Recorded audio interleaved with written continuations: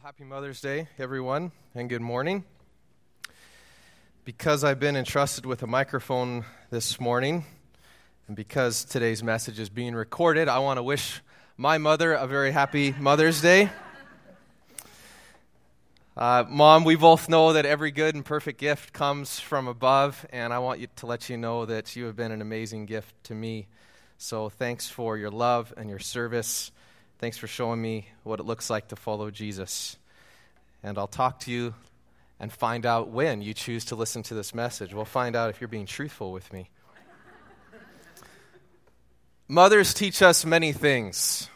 I was looking for a list this week about all the things that mothers taught us, and I couldn't add them all up because there's just so many things. The basic elements of life when we're younger, all the way up to when we become adults and even senior adults, our mothers still teach us things. They teach us things like how to pick up after ourselves. They teach us polite manners. They teach us to say sorry when we hurt someone else's feelings or when we hurt someone. They teach us to wait our turn. They teach us about tough days. I believe there's a song that says something about, Mama said there'd be days like this. There'd be days like this, my mama said. They teach us so many different things. My mother taught me to be critical. Now, not critical in a negative way or a judgmental sense, although I suppose for those of us who know my mother and me, you could probably say, no, there's a little bit of that critical side as well. But my mom taught me what it means to be critical in a highly analytical sense. And I'll give you an example of how this came about. When I was growing up, it was fashionable at that time for cashiers, as you were going through the checkup line, to ask a question. And the question where I grew up was this: paper or plastic? Now, we've moved well beyond this time now, and some stores don't even give you an option of a bag anymore. They charge you for it. But back then, that was the standard question as you're going through the lineup: paper or plastic? Now, my mom's reply was different than what they were expecting because the cashier was looking for one of two answers. My mom would say, neither. I brought my own. And the cashier usually either was not listening or didn't register, so quite often my mom would be asked this 2 or 3 times in the course of 30 seconds to go through the checkup line. And sure enough, my mom did this. She would bring her paper bags back to the store, and then she'd come home and she would unload all the groceries and she'd fold those paper bags back, put them back in the trunk of her car, and that's where they sat. She usually had 4, 5, or 6 of them. And then when that bag finally started to fall apart, she would tell me that bag was worth about $2 or $3 because she got a 5-cent discount every time she brought the bag in. I mean, she was making money off of these bags.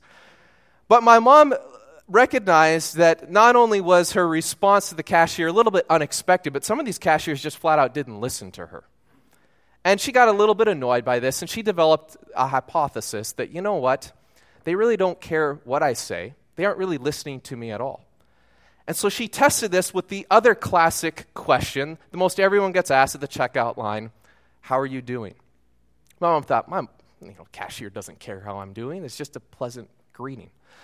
So my mom, in order to test her suspicion, she usually had one of two replies. One, she would say nothing. How are you doing today?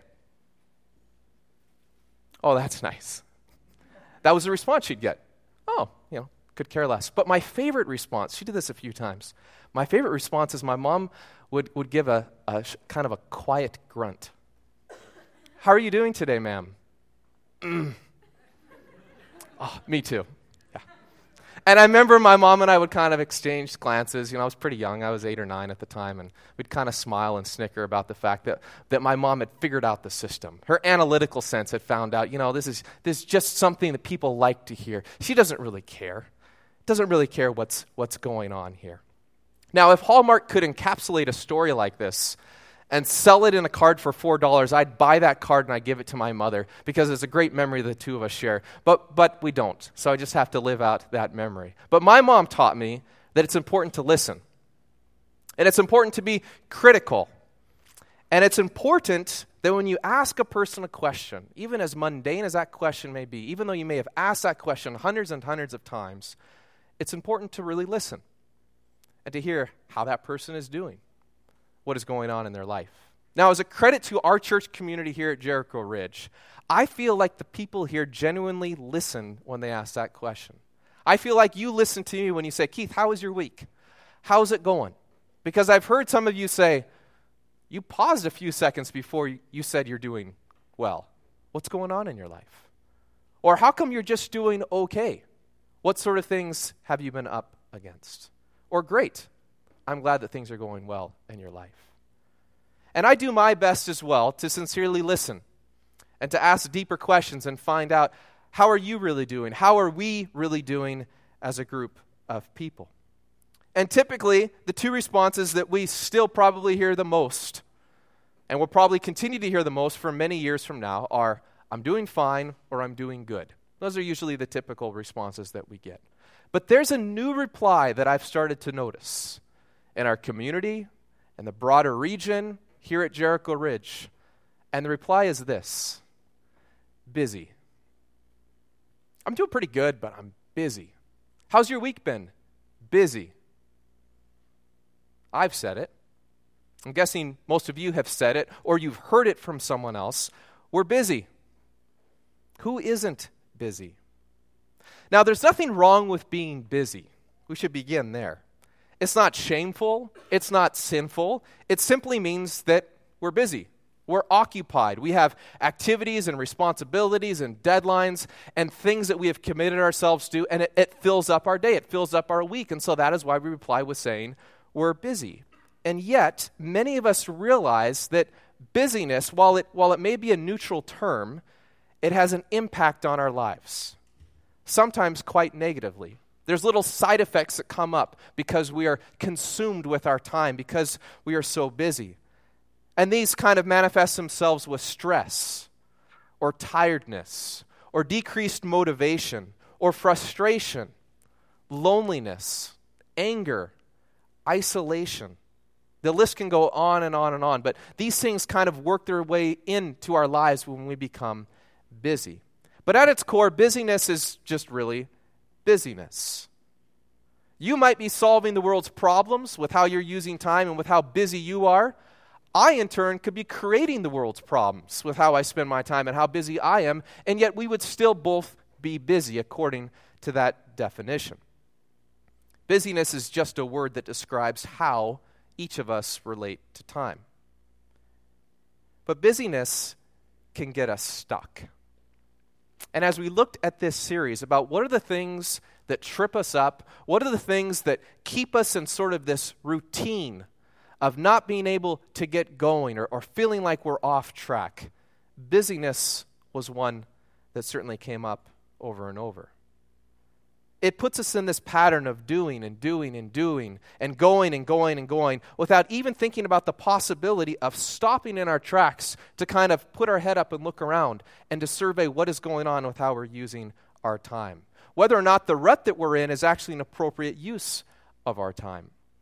The number one reason I hear from people as to why they have not done something or why they will be unable to do something is lack of time.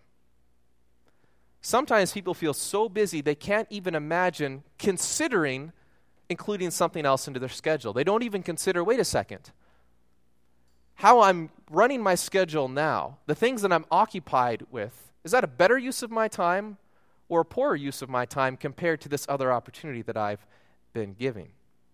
Busyness can get us stuck into a situation where we no longer decide how we will use our time because our schedules have already done this for us. Busyness can actually reach a point of enslaving us. And when it does this, we develop a new enemy. And the enemy becomes time. Time becomes our enemy. Time becomes this vicious second-hand clock that never stops. That second hand just keeps going and going and going. And the minutes add up, and the hours, and the days, and the weeks, and we can't stop it. So many times I've wished myself, and I've heard other people wish this, if I could just stop time for a minute and spend about 30 hours and just pump up all this work and then just go back to that same moment I froze time and continue on, that'd be so much better. Time has this way, because of our busyness, of making us feel like that's our opponent. That's the enemy. And yet, time was created to be a very different thing. The creation story of Genesis 1 is fascinating in and of itself, but one of the most amazing things about that story is how time is referred to, how time is spoken about. It's sort of a poem, and the author decided to structure it based on time. Evening and morning, day after day after day, God creates, God orders. And we find out that the whole story, the commonality between day after day and the whole encompassing part of that theme is all about time. And the most interesting thing about that story, and really if you look throughout the scriptures, is how time is this common theme throughout all of the Bible. And when we find out what is blessed and what is made holy, it's not a mountain that God creates and calls holy so that people can worship on it. It's not a temple that God creates and makes holy so that people can worship in it. It's actually a day that is created. Time is made holy. Time is blessed. A Jewish author by the name of Abraham Joshua Heschel has said that the Bible is more concerned with time than with space. The Bible cares more about time than it does about space. And he says that humanity knows what to do with space. We know what to do with regions and things and possessions. That's what we think about. That's kind of how we're wired. But we have a very difficult time knowing what to do with time, except to make it subservient to space. If we can relate it to space somehow, it kind of helps us out. But time in and of itself is mysterious to us. Which might be why we read some of the stories here in Scripture and we scratch our heads and think, why are they talking about things that I'm not as interested in? Why are there lists and lists and lists of genealogies and generations, but we don't really know much about regions and countries? Why are there so many events, all these different stories about events and happenings, but really not much about things and possessions? Why do we have so many stories about history and the impact of people upon people and kind of this generational flow of history, but we really don't know much about geography? Why is there such an emphasis on time? Well, maybe it's because we all have it. Maybe it's because we can all relate to it. Maybe it's because time in and of itself is life. Our life is time. Maybe it's because time is what provides value to all other things. This is how Heschel understands time. He says, we must not forget that it is not a thing that lends significance to a moment. It is the moment that lends significance to things. It's not a thing that lends significance to a moment. It's a moment that lends significance to things. As his name indicates, Abraham Joshua Heschel, he is a Jewish author, and his words about time are motivated by a specific subject, the Sabbath. If we agree together that busyness is our problem, and the cause of our problem is the lack of time, a devout Jew would rightly tell us that the remedy is observing the Sabbath. Now, the Sabbath is pretty mysterious. In some sense, we have no idea what it is, why it was meant, why it's observed, what the point is, how to actually observe it correctly. And in another sense, we have clarity about what it was. But it brings us all these different questions. Why was it commanded? Why was Israel commanded to observe the Sabbath? How are people supposed to remember the Sabbath? What does it mean to remember or observe or honor the Sabbath? What can you do on the Sabbath? What can't you do on the Sabbath? And why? These are just a few questions that usually come up every time this topic is spoken on. Well, the name Sabbath is given to the day of rest that Israel is commanded to keep. On this day, the Israelite community was told to cease their work and honor the Sabbath day by resting. The Sabbath is the seventh day of the week, the day that God blessed and made holy according to the creation story. And the Sabbath is the fourth commandment out of 10, and by far it's the longest commandment. There's a lot of words attached to the fourth commandment. The other commandments, not so much. The Sabbath is understood by many as a time for catching one's breath. A person breathes in for 6 days at almost a frantic pace. But on the seventh, that is the celebration of the exhale. But still, the command to observe the Sabbath can seem odd according to what many of us are used to. Many of us are confused by the Sabbath because it doesn't feel like it was meant for us. It was meant for a different people group. It was meant for a different time. It feels outdated. It feels old-fashioned. It might even feel irrelevant to us.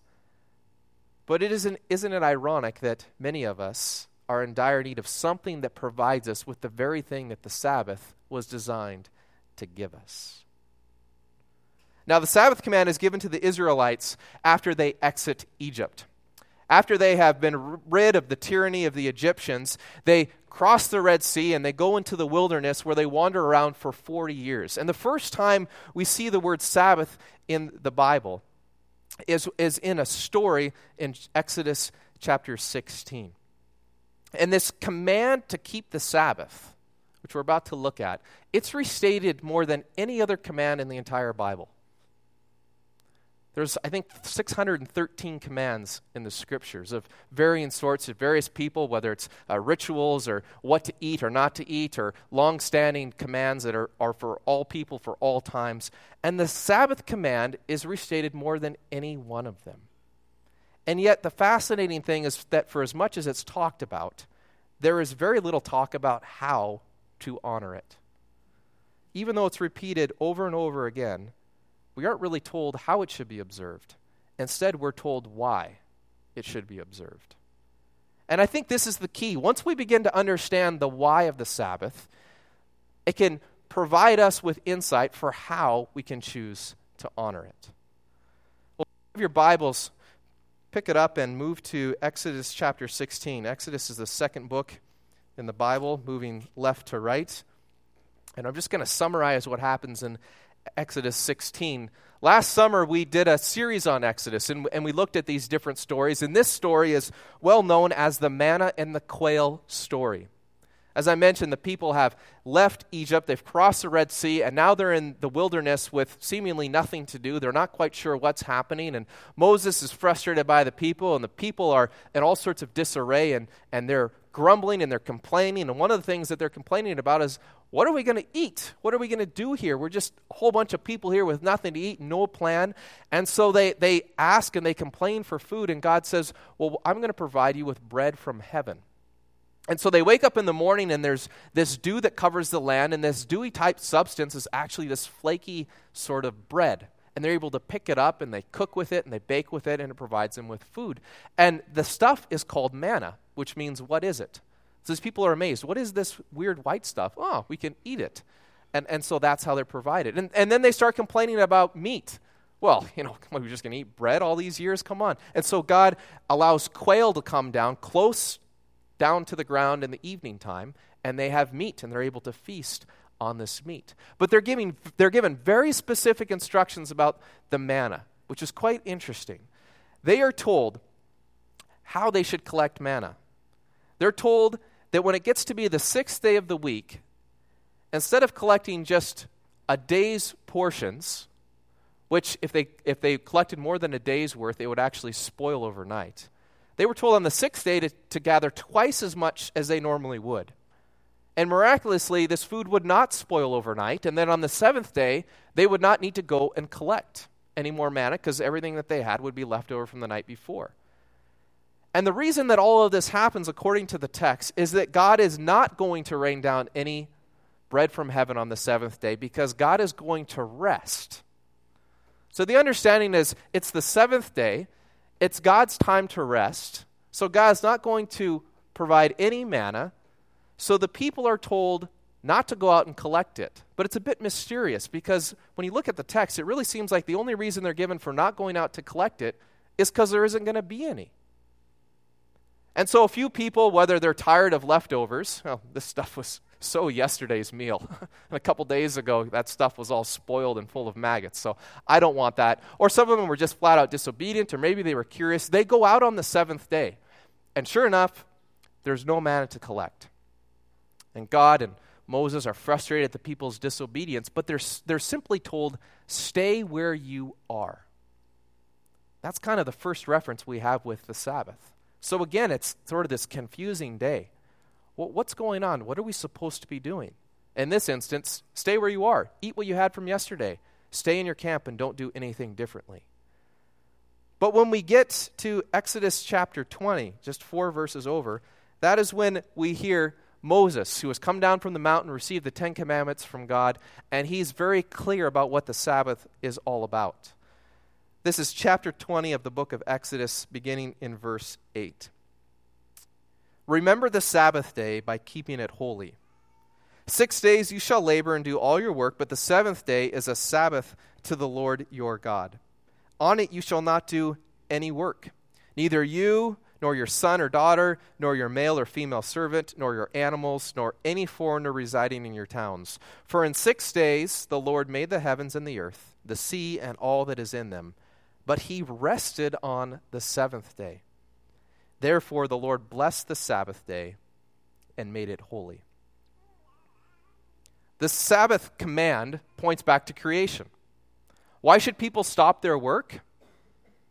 Why should they stop working on the seventh day? Well, because God rested on the seventh day. He completed his work by resting on the seventh day. And so the indication is that by resting, the Israelites, the people, will remember that God rested when he created. Remembering the Sabbath helps people remember that God is creator. The Sabbath was a weekly rhythm of remembering. Every week gets up to the seventh day, and all of a sudden life's a little bit different. We're not working anymore. No, we're resting. We don't have to gather food anymore. What we had from yesterday is still there. God still provides when he rests. And this assurance of remembering God as creator provided the people with rest. But God's rest on the seventh day isn't the only reason why people are told to remember the Sabbath. A completely different reason is given in Deuteronomy. Now, the book of Deuteronomy is really almost like a summary of what's happened already. The 10 Commandments are once again delivered to the people. A number of the laws and the provisions are repeated that were also given earlier in Exodus, Leviticus, and Numbers. And so we get to Deuteronomy, and you would anticipate that you kind of have just this exact same phrase that's given once again, but we don't get that. So if you go to Deuteronomy chapter 5, verse 12 is where we're going to look at. And again, the Sabbath command, and if you're looking at your Bible, you can see how much bigger this paragraph is given to the fourth commandment than to any of the other commandments. And instead now of remembering, we're told to observe. The people are told in verse 12, observe the Sabbath by keeping it holy as the Lord your God has commanded. And now this part's going to sound extremely familiar. 6 days you shall labor and do all your work, but the seventh is a Sabbath to the Lord your God. On it you shall not do any work, neither you nor your son or daughter, your male or female servant, your ox, your donkey, any of your animals, any foreigner residing in your towns, so that your male and female servants may rest as you do. And this is the interesting part now. Compare this to what we heard in Exodus, verse 15. Remember that you were slaves in Egypt, and that the Lord your God brought you out of there with a mighty hand and an outstretched arm. Therefore, the Lord your God commanded you to observe the Sabbath day. The command to stop their work and to make sure that others don't have to work is very close to what we read in Exodus. But the reason why work should stop has nothing to do with God resting on the seventh day. Instead, it has to do with deliverance. Why the change?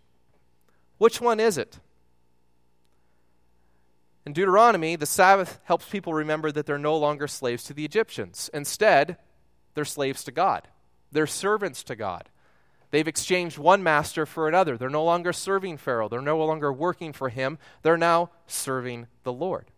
But Exodus says, no. What you're supposed to do is you're supposed to rest because you remember that God rested when he created. So which one has it right? Or which one is the preferred teaching? That resting is about remembering God in creation, or resting is about remembering that you are a delivered people? Well, the answer isn't Exodus, it's not Deuteronomy, and it's not both. It's actually D, which is always the right answer, all of the above. Because there's more teaching throughout the Scriptures. There's more reasons why you should observe the Sabbath. It's not just confined to resting as God rested on creation. It's not confined just to remembering that you are a delivered people because God delivered the Israelites out of Egypt. It's much more than that. The Sabbath is this weekly rhythm of remembering. It helped people remember God through time. And the assurance of remembering God helped them remember that He was Creator and He was also Redeemer. And this understanding, this remembrance, this sacred time provided people with rest. But this rhythm of remembering must have been very difficult to quantify.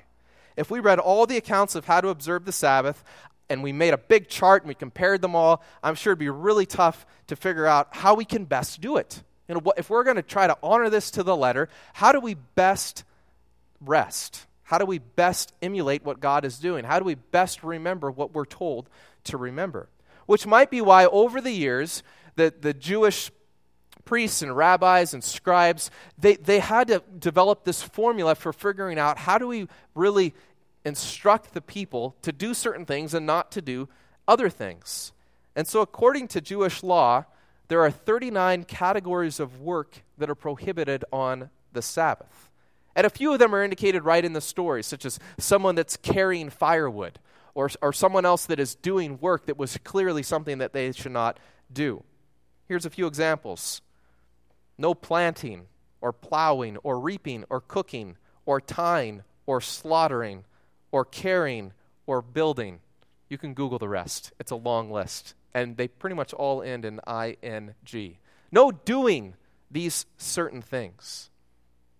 Now, I like clarity. I like some of these rules. Helps me understand, well, what should I be doing? What should I not be doing? If we're trying to honor this, how can I make sure that I'm honoring this?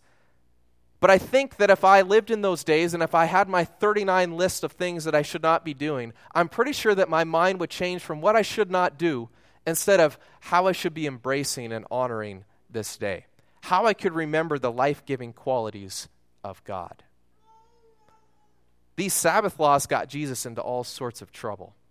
He was accused of breaking the Sabbath. But a better understanding of what Jesus did is that he broke the Sabbath laws of his day. He didn't break the fourth commandment. He broke some of these other stipulations that were developed over the years. And so, he rejected the narrow-minded interpretations of the Sabbath command because he wanted people to expand their vision and their understanding of what the Sabbath was meant to be. So he healed people. He healed people on the Sabbath. He healed a crippled woman. He healed a man from his sickness, a man with dropsy, a man from blindness, and then he restored a man's withered hand. All of these times on the Sabbath day. And this got a lot of people upset. Except, of course, the people who he healed. They were quite excited about this, right? But the Pharisees were irate. What's fascinating about the Pharisees is that they used time on the Sabbath to plot how they're going to kill Jesus, which may in fact be work. But they're outraged that Jesus would actually restore and heal someone on the same day. The words of Jesus and the actions of Jesus suggest that people were missing the point. The Sabbath is about helping people remember that God is Creator. The Sabbath is about helping people remember that God is Redeemer. The Sabbath is even expanded further by Jesus by showing that it's about reminding people that God is Healer and Restorer. The point of the Sabbath is to provide space to rest and remember.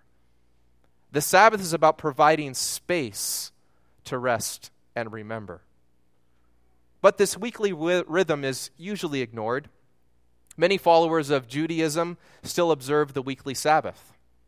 Their celebration begins when the sun sets on Friday night with candle lighting and some ceremonies, and this welcoming and anticipation of actually the spirit of Sabbath. And then their celebration ends about 24 hours later as the sun sets on Saturday, and the work week begins for them as well. Seventh-day Adventists also observe the Sabbath. Even if you've never heard of the Seventh Adventist Church, I'm sure You probably come to recognize that they observe the Sabbath on the seventh day. And there's many other Christians who apply some of these principles. Many interpret Sunday as the Lord's Day, and so they'll take a portion or all of the Sabbath principles and some of the laws, and they'll incorporate that into their Sunday routine. It's the Lord's Day. It's a day for ceasing our work and for resting and remembering. A lot of people find the topic of the Sabbath to be highly controversial. For some, I suppose it might. But in my mind, the more concerning thing is that the principles of the Sabbath are highly ignored. The principle of the Sabbath is to rest and remember. And when we ignore this principle, we tire and we forget. We get forgetful and we become tired. If busyness is the more popular response to how are you doing, I would say that tiredness is moving up the ranks as well.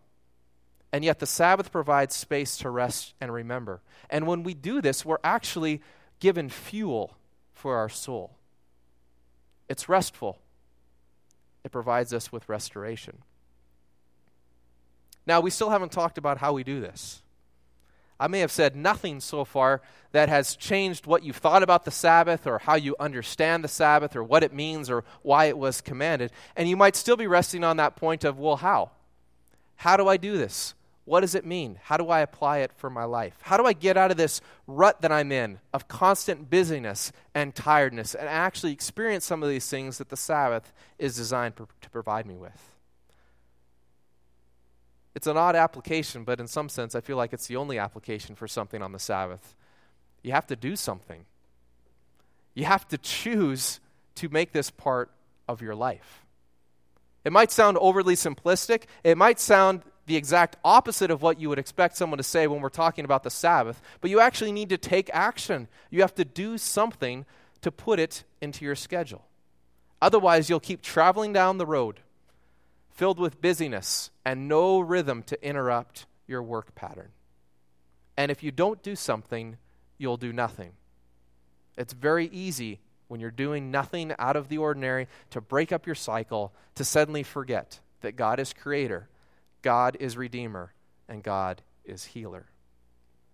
The Bible is filled with reminders to remember the Sabbath, but it was often neglected by the people, and they in turn often neglected their God. Do something to create space to rest and remember. Now, the freedom of the Sabbath, the freedom of the new covenant, is that you are free to choose and apply as you wish.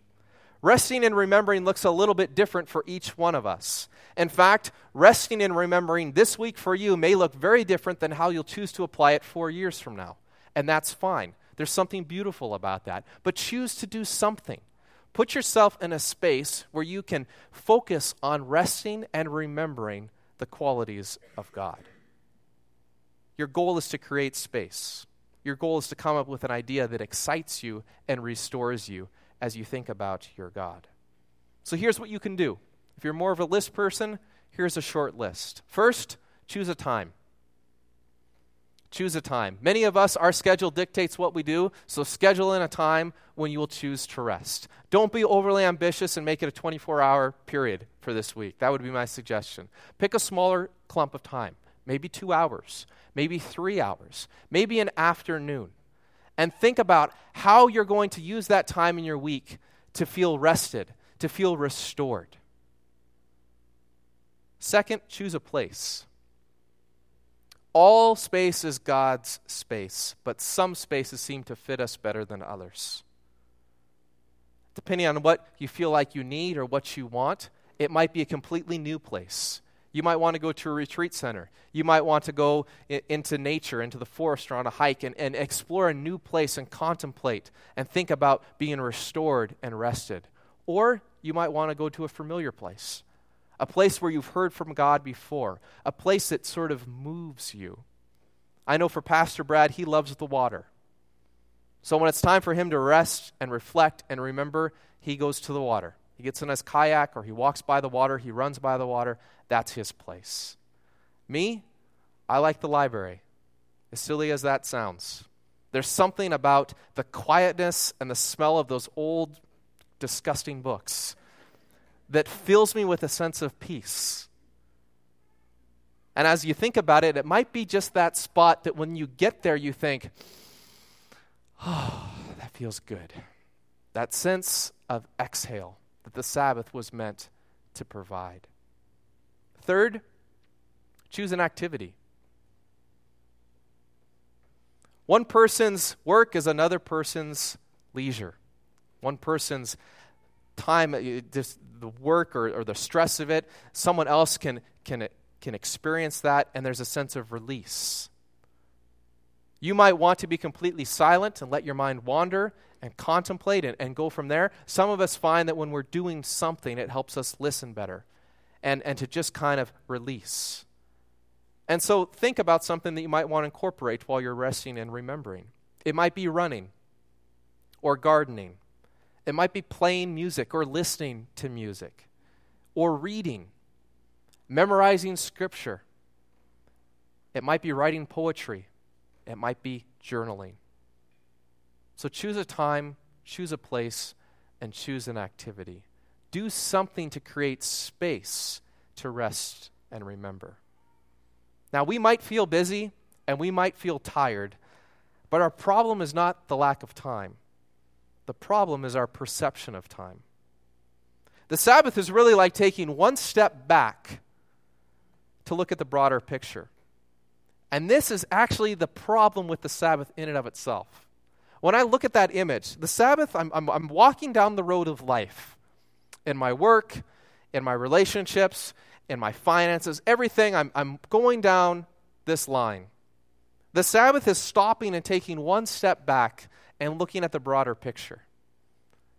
And for using the image of hiking a mountain, a lot of people would say, wait a second. I'm stopping and I'm taking a step back, so now I'm 2 steps behind. I didn't take the step I was supposed to take, and then I went a step in the opposite direction. Sabbath advocates will tell you this is precisely the point, because the objective is not reaching the top of the mountain. The objective is enjoying the hike. And as creatures of the Creator, we're designed to enjoy creation and worship the Creator. We can do this by taking time to rest and remember that we are the created, not the creator. We can do this by resting and remembering that we are the redeemed and not the redeemer. We can do this by resting and remembering that we are the sick, but he is the healer. Author Mark Buchanan describes the Sabbath as imitating God so that we stop trying to be God. The Sabbath provides us with space to rest and remember. And we're going to do that now. Let's pray. Lord, in the busyness of our lives, we forget.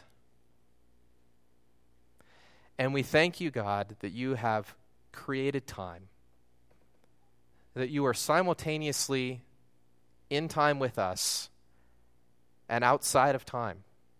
You were there before the beginning. You were there at the end.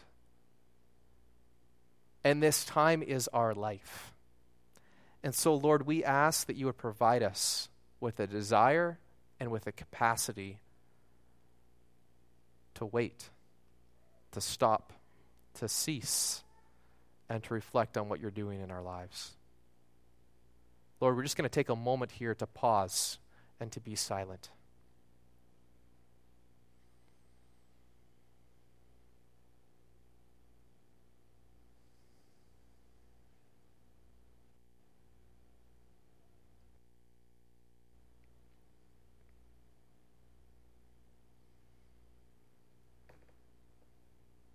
And Lord, now as we listen to you,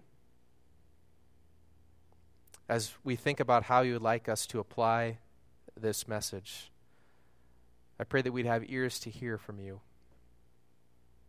Lord, as we sing a couple of songs, I pray that the words of these songs would speak to the busyness of our lives, to the noise in our world, and that we would actually experience your rest, that it would fill us up, and that we would experience your peace. Amen.